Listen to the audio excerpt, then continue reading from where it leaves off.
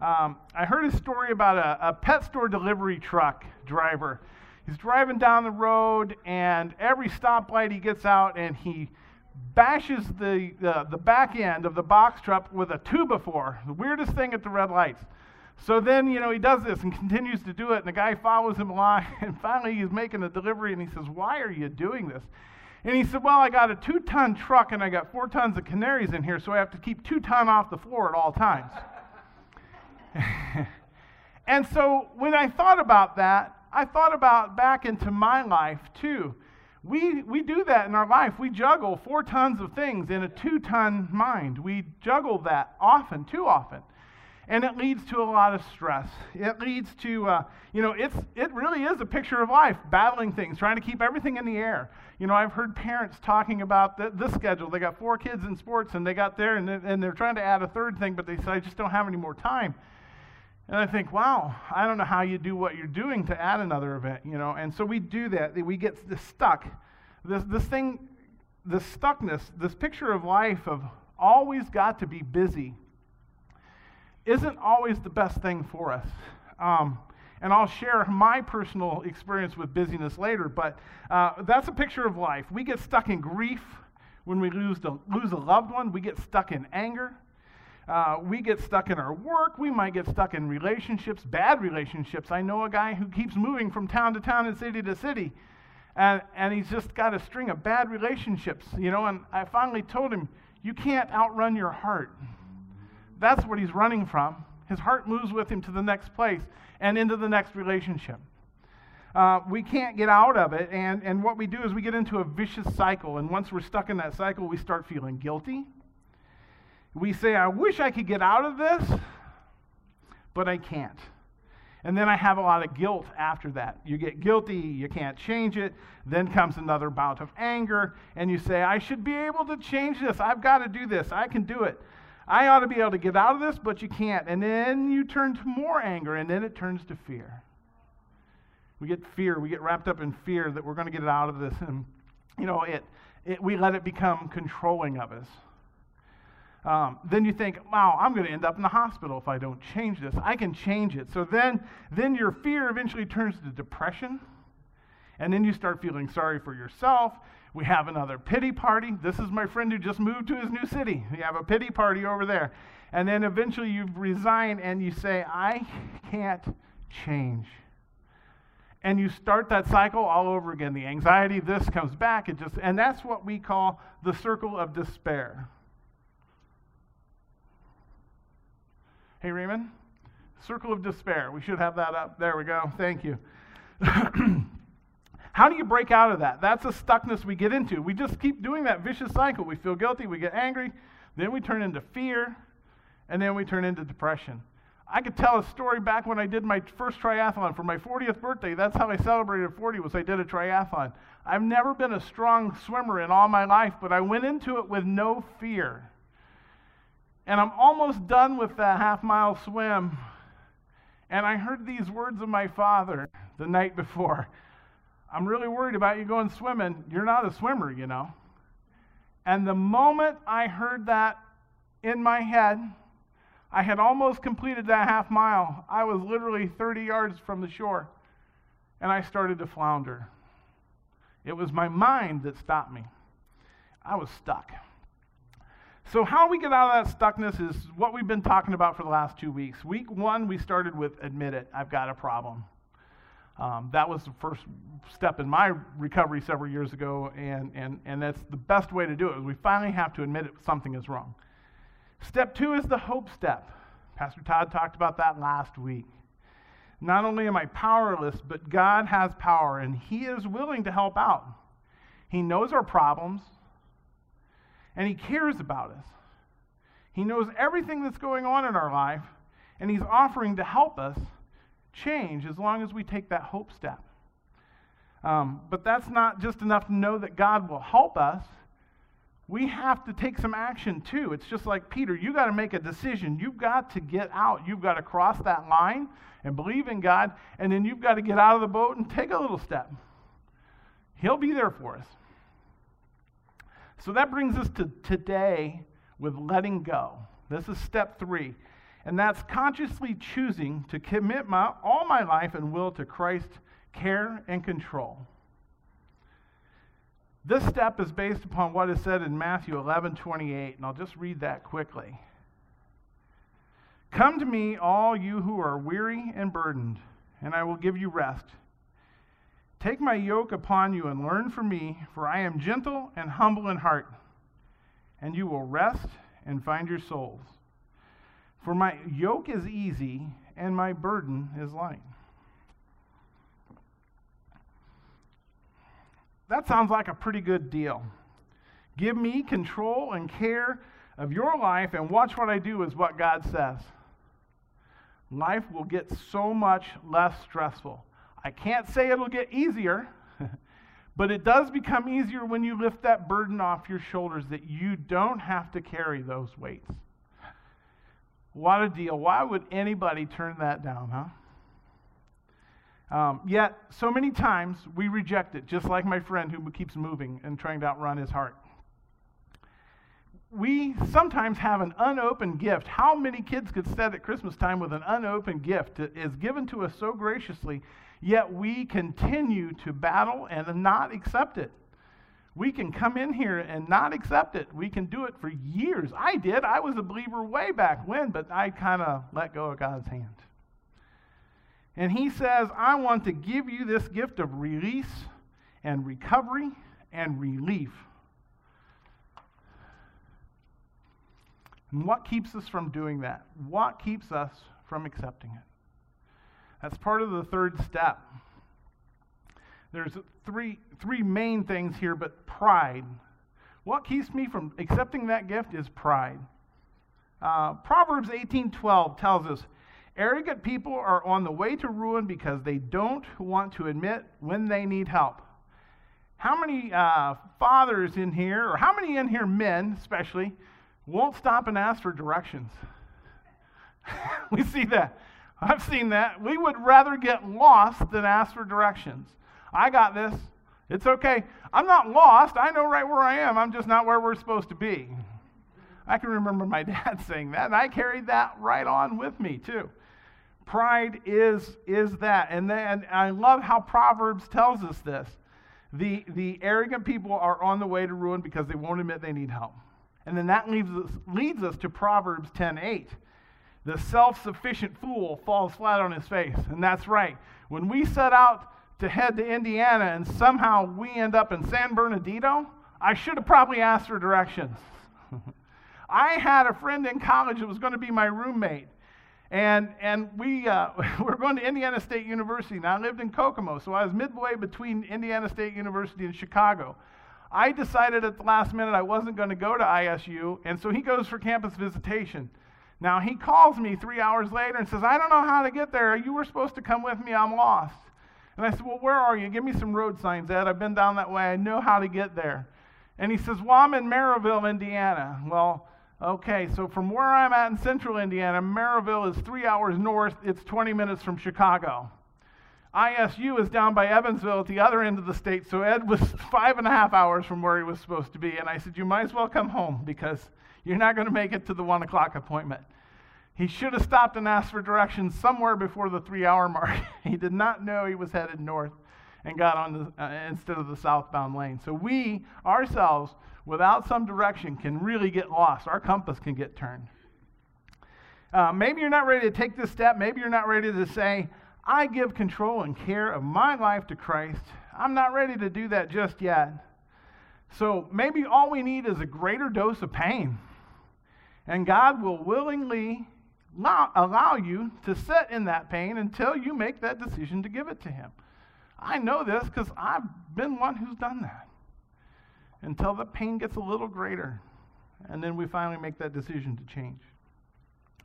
Guilt. Guilt will also keep you from taking this step. Maybe we're shameful or ashamed to ask God for help. It's just like asking for directions. We can't put our pride aside to say, I need to admit I'm lost. I need a little help here. That pride, then we feel guilty because we weren't all somebody thought we were. We hold that as a guilty conscience then. Ask yourself, what would that guilt step be? What is one guilt that might be holding you back from something like that? We see that Scripture tells us, please, Lord, rescue me. Come quickly, Lord, and help me. That's Psalm 40:13, and that Psalm 40:13 just means a lot to me as well. It's a very comforting piece sometimes when I get to the end of me again. It happens a lot sometimes. Fear, doubt, things we go. Spiritual warfare comes in, everything you do. But that's that moment. When you pray that prayer, that's the end of me. You finally had enough. That pain of staying the same becomes less than the pain of change and moving forward. Has anyone ever felt that way? I know I have. There's many years ago I got told by the doctor, if you don't change the way you live, you're going to die, young man. And sadly, I was diagnosed with type 2 diabetes, but I was able to control it with diet, exercise, and moving.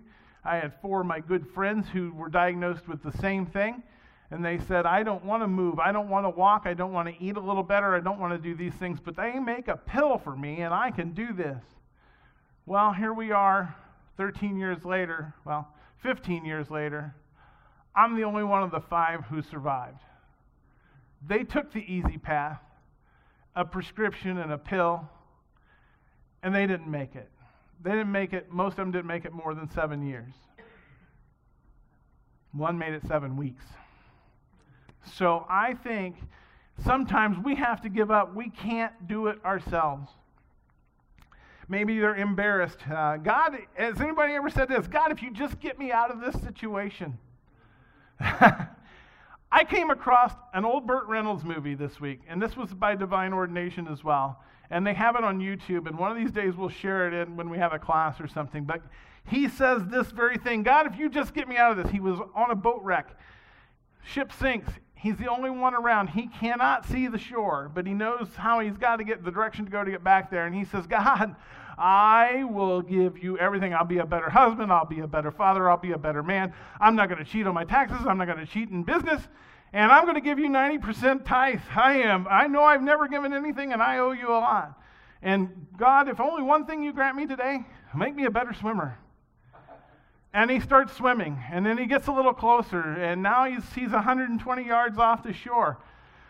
Well, God, I'm really going to try hard on that husband and father thing, and my kids understand I work hard for them, and now that I'm almost here, I'm going to give you 50%. And then it gets to 40%, and then as he's walking on the shore, he goes, hey, I'm going to give you 10%. I got to start somewhere. And don't be hard on me. And if you don't want that, then my money is not good enough for you. I'll just keep it.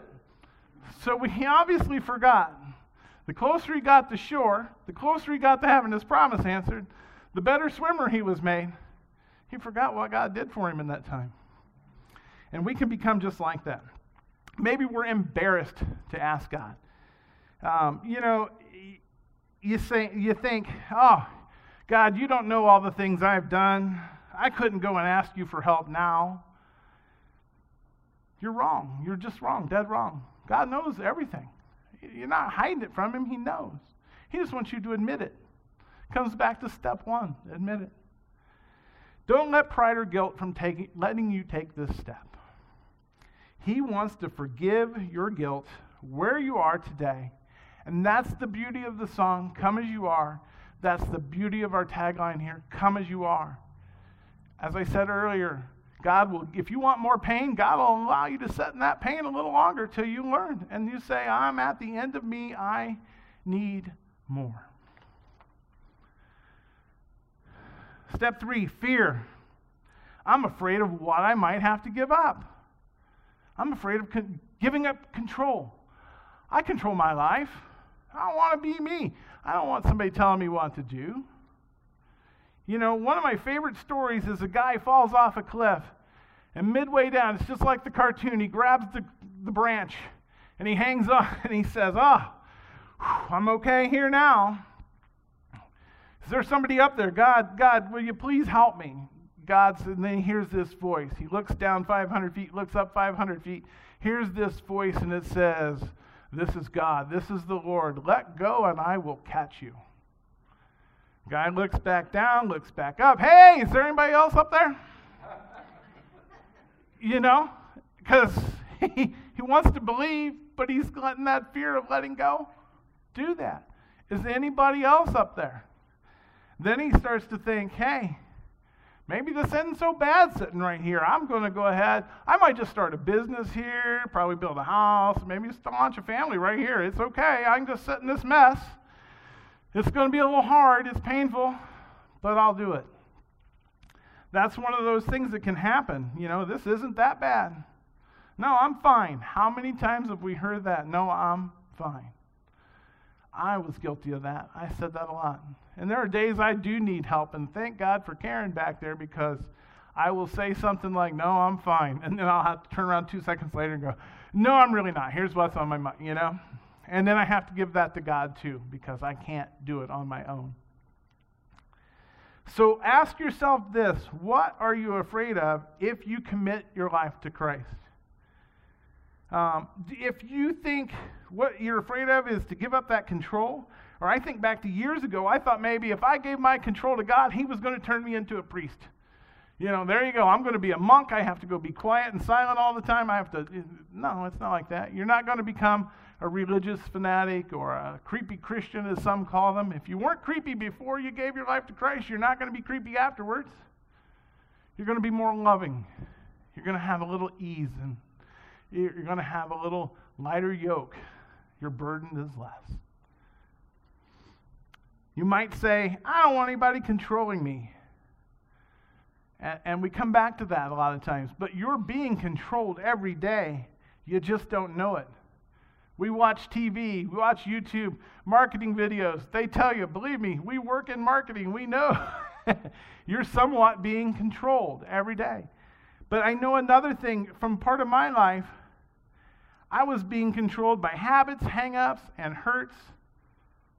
Maybe even the way our parents brought us up. Maybe they raised us in a way we're still angry about. When you give your life to God, you choose who controls things. And when you let God control your life, you'll find that yoke is easier. Do you know what freedom is? Freedom is choosing who controls you. As I just said a while ago, Jesus tells us, give your life in care and control of Christ. He sets you free. He actually said, those who sin are slaves to sin, but if you know the truth will set you free. Jesus says, I set you free. Bob Dylan, the famous folk singer, said, you're going to have to serve somebody, and sometimes it might be your own ego. I'm well aware of that one too in my past life as a speaker and teacher. I will say this: real freedom is choosing who your master will be. So you have to ask yourself, what are you afraid of? What are you holding on to that you think you can't let go of this and give your life to God? One of the first pastors that really started pouring into me and changing my life says, hey, just give God a little room in your heart. You don't have to give him everything right now. Just give him a little room to let him work and see what he'll do. And praise God, he did a lot of work. I kept giving him a little more room too, And I've seen some stories and testimonials this week talking with some folks from Celebrate Recovery. Amazing testimonials. They gave God room. They let go of what was controlling them. How does a man benefit if he gains the whole world and loses his soul in the process? Is anything worth more than your soul? Anything. A pen, an iPad, a new computer, new car, piece of property? No. When you take this third step and you give up everything, you'll probably never have it so good, because he takes what you've given him, he turns it around, and he adds new meaning, adds new significance, new vitality, and gives it back to you in a whole new way. I can honestly say 10 years ago, 5 years ago, 7 years ago, 8 years ago when I met Karen, I would not have said today I would have been in seminary. I would not have said today that I would be able to be presenting a message to you to tell you about where I failed, what I had to do, and what I had to let go of. I never would have thought I'd have been here because I was too caught up in doing it my way, myself. I loved admiration, and we'll talk more about that. If you've ever been afraid to open your life to the care and control of Christ, that he might make you some fanatic or some nut, something I might have to give up, let that go. You got to let that go. We're not going to become fanatics. We can be controlled by those hurts. We are controlled by hang-ups, those habits. I was hung up on bad business partners. I would not have met Karen. I was fighting with business partners that had scammed me, and I was bitter. I was angry. I was going to leave my profession. I wasn't even going to speak at that event where I met her. And I had a mentality that if I crossed the paths of those guys, it was like that cartoon, I'm going to get you. I was angry about it, and I was bitter at everyone. A lot of people paid in relationships because of my bitterness and my hang-ups and my hurts. And I give that to God. I gave that back and apologized to many people. And I've repented and I've asked for his forgiveness for that. And I'm good knowing that I let that go. When I did run into one of those business partners, I think he was concerned I'd carry out the things I had probably said to him. And all I could do was go up and say, hi, how are you today? Meet my wife and son. That's what I could say. And I give God that credit. Don't worry about the specifics of giving up your life or the things you might have to give up. Don't worry about that. If you focus on the specifics, you'll never make a greater decision. As I said when I got that diagnosis from the doctor, if you don't change the way you live, you're going to die. At first, I was angry. I was bitter. That whole vicious cycle came up. And I was just going to let things go. And then I said, no, it's worth living for. You'll never make a greater decision than that. God, if you don't know what step you want to give up, what God's given you up, you can ask this right now. God, I don't even know what I want to give up. But I do know I want my life to be under your control. So God, here's a blank check. Are you willing to write him a blank check and just give it to him? Because that's crucial. And give him that and don't worry about anything in the future. Because you give him that blank check. And that leads us to worry, the fourth step. How many worry about things? You don't worry? You don't worry? Yeah. I do. I've worried about today for a long time. and I'm glad I'm here. Worry keeps you from surrendering your life to the care and control of Christ. Can you think of one worry? What is that worry that keeps you from total surrender? Just think about these things that you can put in the back of your mind. There's these little worries that we always have. And sometimes we put them off and they build up. Excuse me. Back in 1963, when JFK announced they were going to put a man on the moon, do you think he had all the problems figured out at that time? There was no solution. But he knew, and this is what a good manager will do. They know that if you're a good manager, you know that you never confuse decision-making with problem-solving. If you confuse them, you'll never make a decision. You have to make the decision and then solve the problems. Kennedy said, we're going to the moon, and then it was NASA's problem to figure it out, how to get there. It's mathematicians just like Adrian, programmers just like Jessica. It's your problem. I'm going to make this decision, but here's the vision. We have to have someone who carries out that vision, and then we have those workers that are smarter than the vision casters who then can put the pieces together.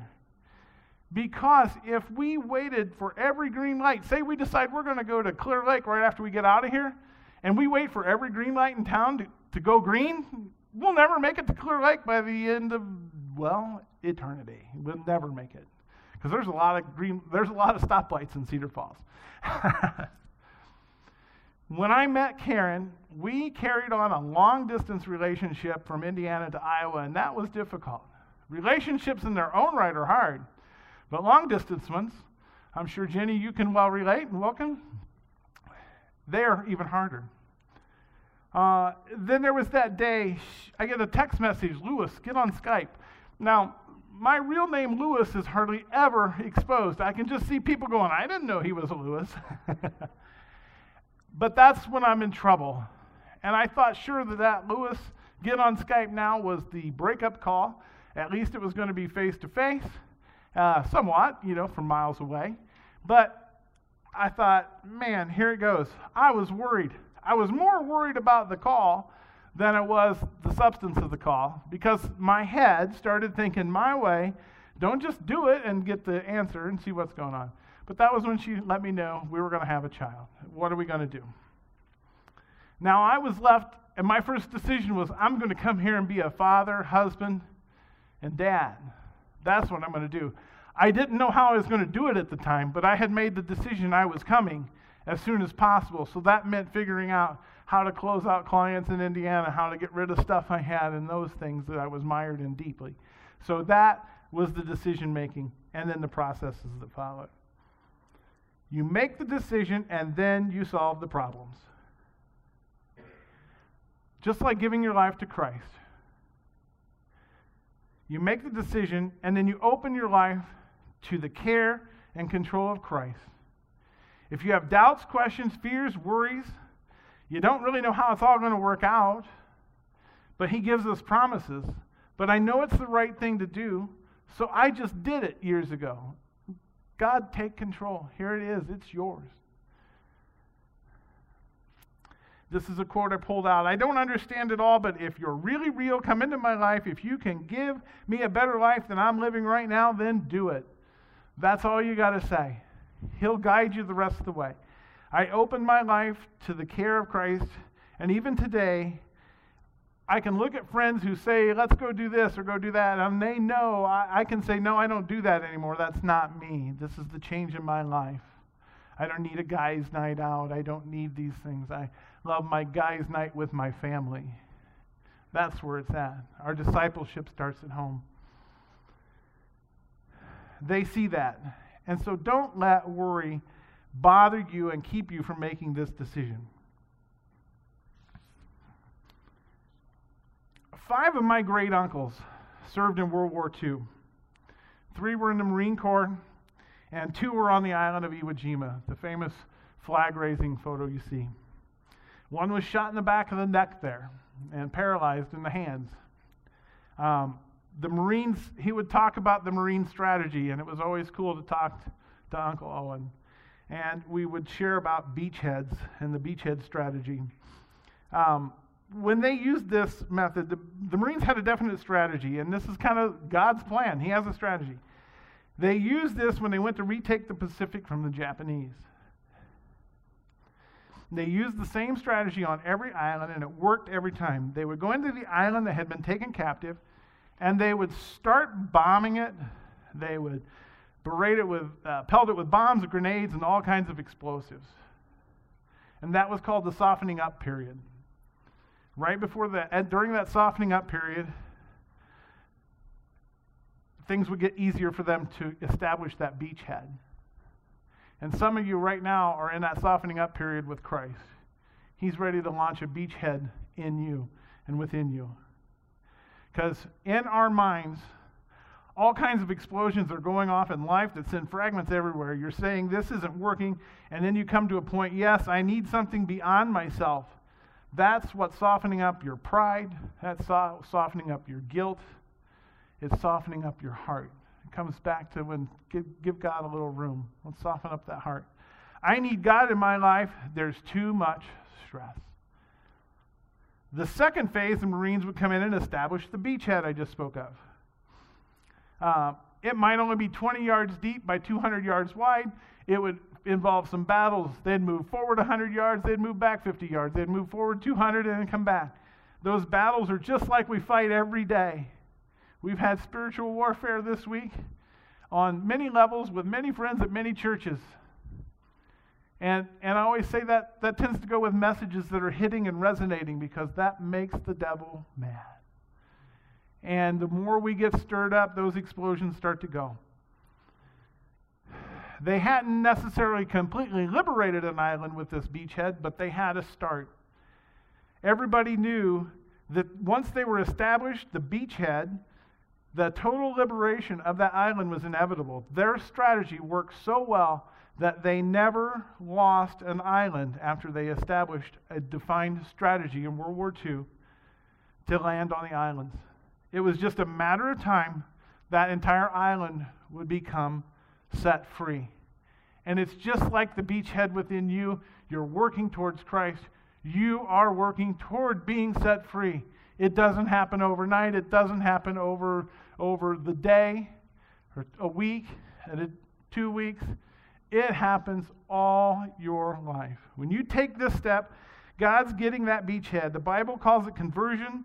We call it being born again. It just means God's presence in life, in my life, in your life. Does that mean everything is going to be perfect? No. Absolutely not. But it does mean that God is in your life, and He's got that beachhead in you and within you for the rest of your life.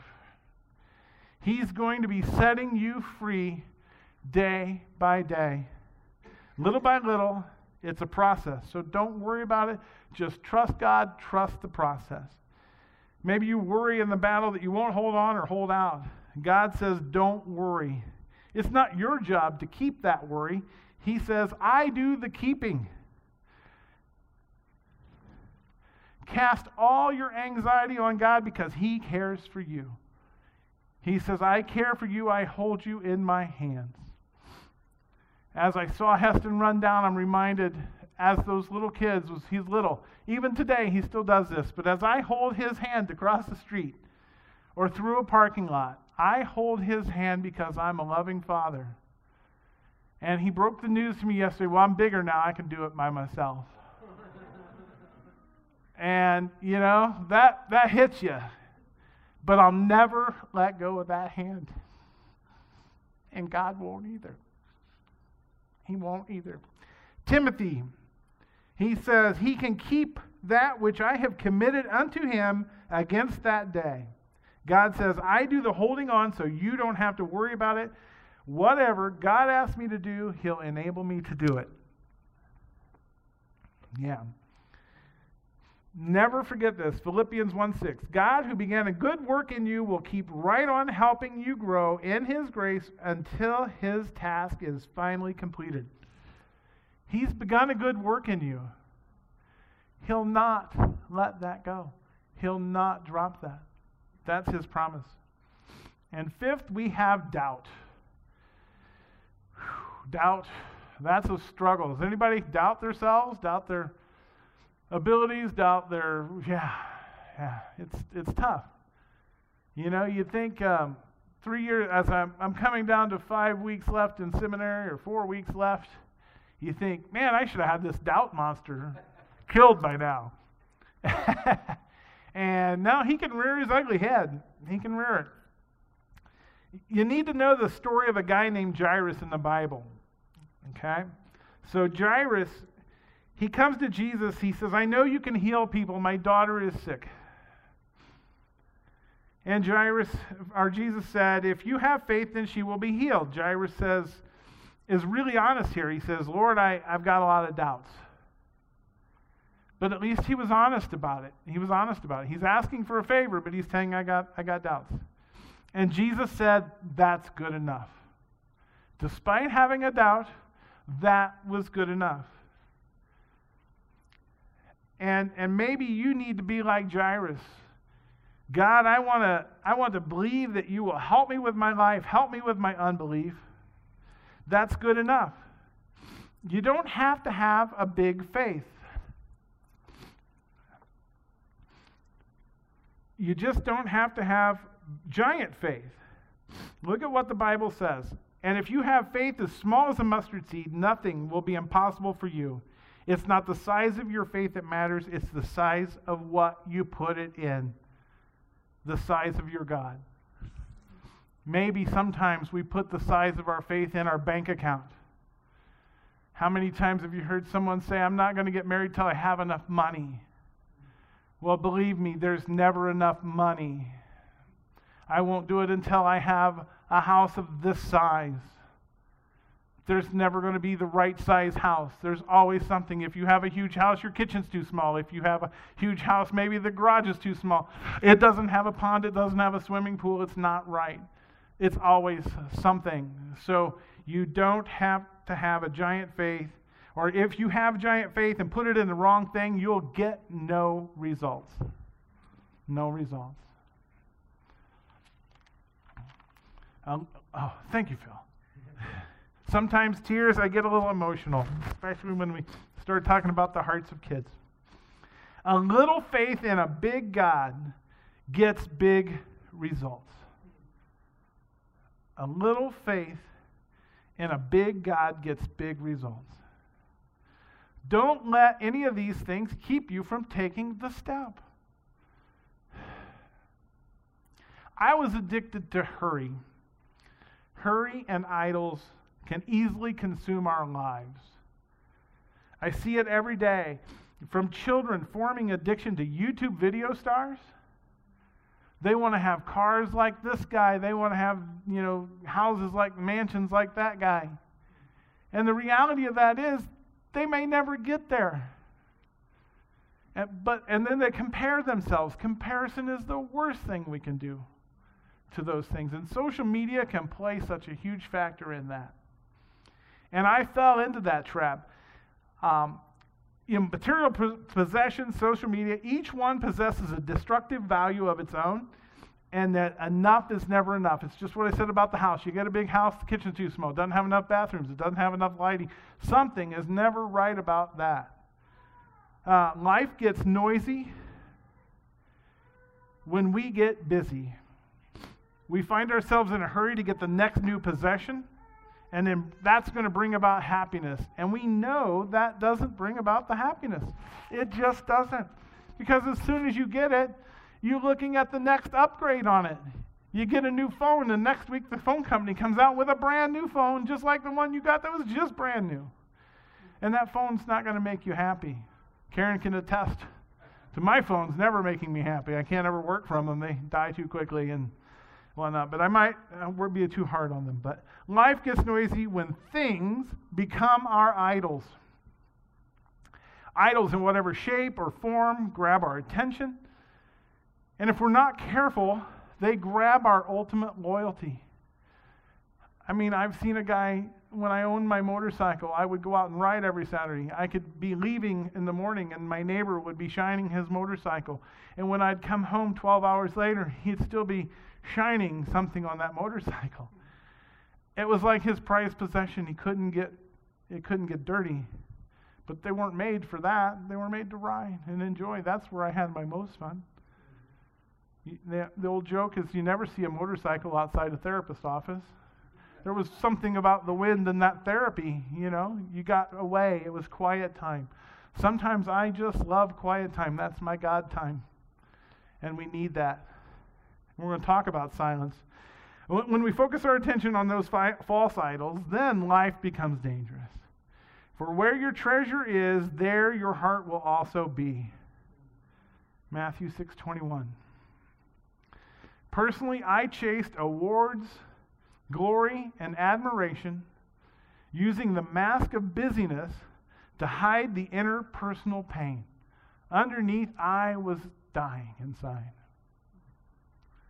But I would have people say, I would do a convention and speak in front of 500 people, and I'd have someone say, I want to be just like you, and I could only think, no, you don't. No, you don't. My treasure was placed in those awards. They were placed in the outward appearance of being a driven professional, to not disappoint my fans, friends, or family. I wanted to be that epitome of success, and I could show that on social media like it was nobody's business. That was what I was guilty of. I never saw the danger in this behavior, and most don't see any danger in this behavior. The best idols remain cloaked in garments of innocent acceptableness. I could not own my own sin, for I could not see it, nor did I want to see it. And that's where we sin repeatedly, but we don't see it. We can't say someone's sin over here is this because we're trying to mask something that's equally as sinful. We're just masking it because we don't see it. If we don't see it, it doesn't exist, so it's not me. I didn't do that. Wasn't my fault. I say Facebook is a major contributor to happiness through busyness, seeing likes, shares, and commentary to hide the inner turmoil and pain. That's how I used it at one time. It creates a distraction from life when posts such as, "I really do not have time to be here. I guess I'll sleep when I'm dead." These are some things I pulled out of posts I see. "I have no idea how I'll ever catch up with all I have to do." Well, one way is probably not posting that status. You could be spending that time somewhere else, a little more adequate. And then when I think about that, as you start to get on there and waste time, I'm dishonoring God because now I'm just scrolling through stuff. So as my inner happiness rose, my social media presence decreased. And so I love that because once I was known as the social media king and all these things, and then when I met Karen, people were messaging me going, "Is everything okay? We haven't seen any posts from you in like a couple of weeks." Yeah, I'm happy at home. I don't need to put something out here. I'll put stuff out now because friends and family want to see the little one, and that's about all I talk about. Hurry is a desensitizer that snuffs out moments of intimacy with life to the point that we get used to living day after day with little deep feeling or passion. And that's it. We get burnout. We have no passion for what we do, and we kind of hide that under these things. I truly had become numb to my own life. Trying not to disappoint others, I lost moments with loved ones, family, and God. I hadn't really brought God back into my life at that time when I was speaking, long before I became a father and a husband. We were talking about, I can't use these words, these are Karen's words, but we were talking about quiet and this type of behavior, this type of busyness. It's harder to be quiet and still through solace than to be busy. It's easy to be busy, but to sit and be still and be quiet is the hardest thing we can do. And I put this to the test in a small group one time. And so we practiced an exercise. Each week we had moments of silence. They would be 30 seconds, minute, 2 minutes, 3 minutes. We built up each week to take solace time in silence. When we did that, the fidgeting, I love this. When we did the 3-minute version, here's the breakdown of how it began. The mental challenge started at 30 seconds. People began to fidget. Deep sighs at 1 minute. Heavy tension came at 2 minutes. You could feel it in their breathing. And as we got over the 2 minute, 2.5 minute, 2:45, there was huffs of disgust is what I would call them. It was deep breathing. This is uncomfortable. And the most common comment was, when I said 3 minutes, time's up, the first words out of one of the guys' mouth, that was uncomfortable. This is the most uncomfortable thing I've ever done. And I thought, I'm thinking a root canal. It's the most uncomfortable thing I've ever done, but not set for 3 minutes. Silence, busy, gotta be faster, has become the thing that has hidden a lot of what we do and driven a lot of pain. So comfort is found in speed. Slowing down removes the comfort zone and challenging the mind for real transformation. So I suggest anything you can do to give yourself 30 seconds and start. And try to push that out each day by 10 or 12 seconds. And then after about 21 days, it becomes pretty easy. I learned this from a professor who taught us, again, how to get out of doing prayers for some of the opening courseworks at school. He said, I did a 42-minute prayer and nobody ever asked me to pray again. Because he goes, we had an hour meeting, so that left him 18 minutes. So there's some things in that. But his prayers, when they're long like that, do push your comfort zone. And I loved learning from him because that was where you took a piece and spend a minute in that line. You spend a minute in that phrase. it was the most transformational thing in my life, and it still is today. It's one thing that I kind of somewhat neglect from time to time, but I highly recommend it. Through hurry, those monumental moments are missed with time, family, and friends, and God-ordained moments. How many times have we been in too big of a hurry that we have skipped an opportunity to witness to someone because we think we got to be somewhere next? It took me slowing down and realizing I was on his time, not my time, that I could become more intentional in my relationships. And that started with Heston. He taught me a lot about this at the YMCA.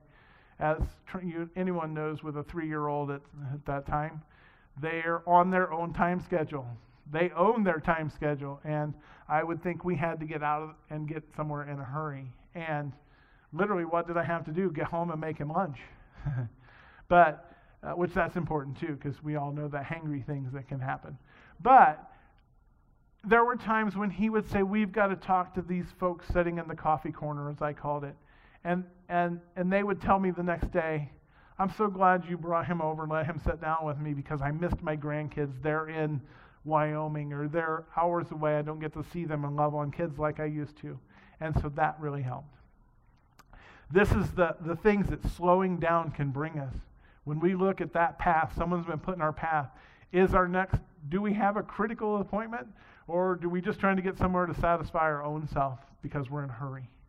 It's kind of like the guy that passes you and then gets right at the stoplight in front of you and then turns the next thing because he was in that big of a hurry that he couldn't be 7 seconds behind you.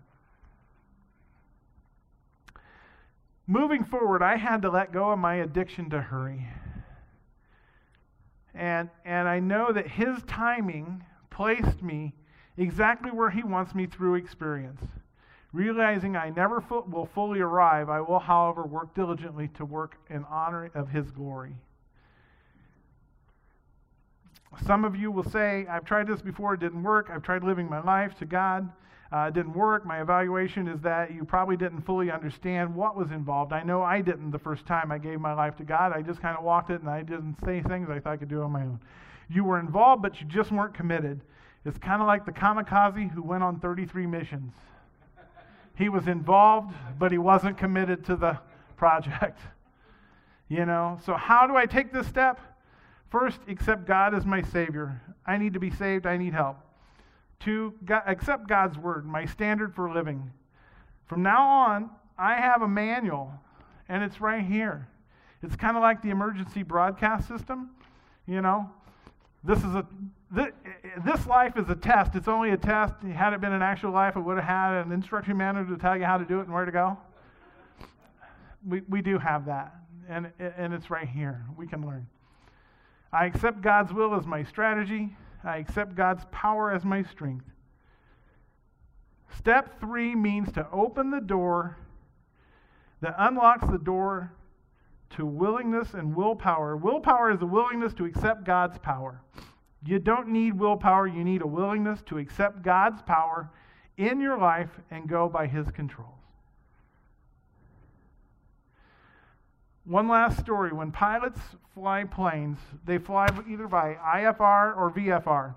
IFR is instrument flight rules, where instruments set the tone for everything. The pilot basically sets his instruments, he taxis out to the runway, he goes over to the control tower, submits to their controls of the system, sets the instruments up. It's a done deal. You're controlled the whole way through by instruments. Very safe way of flying.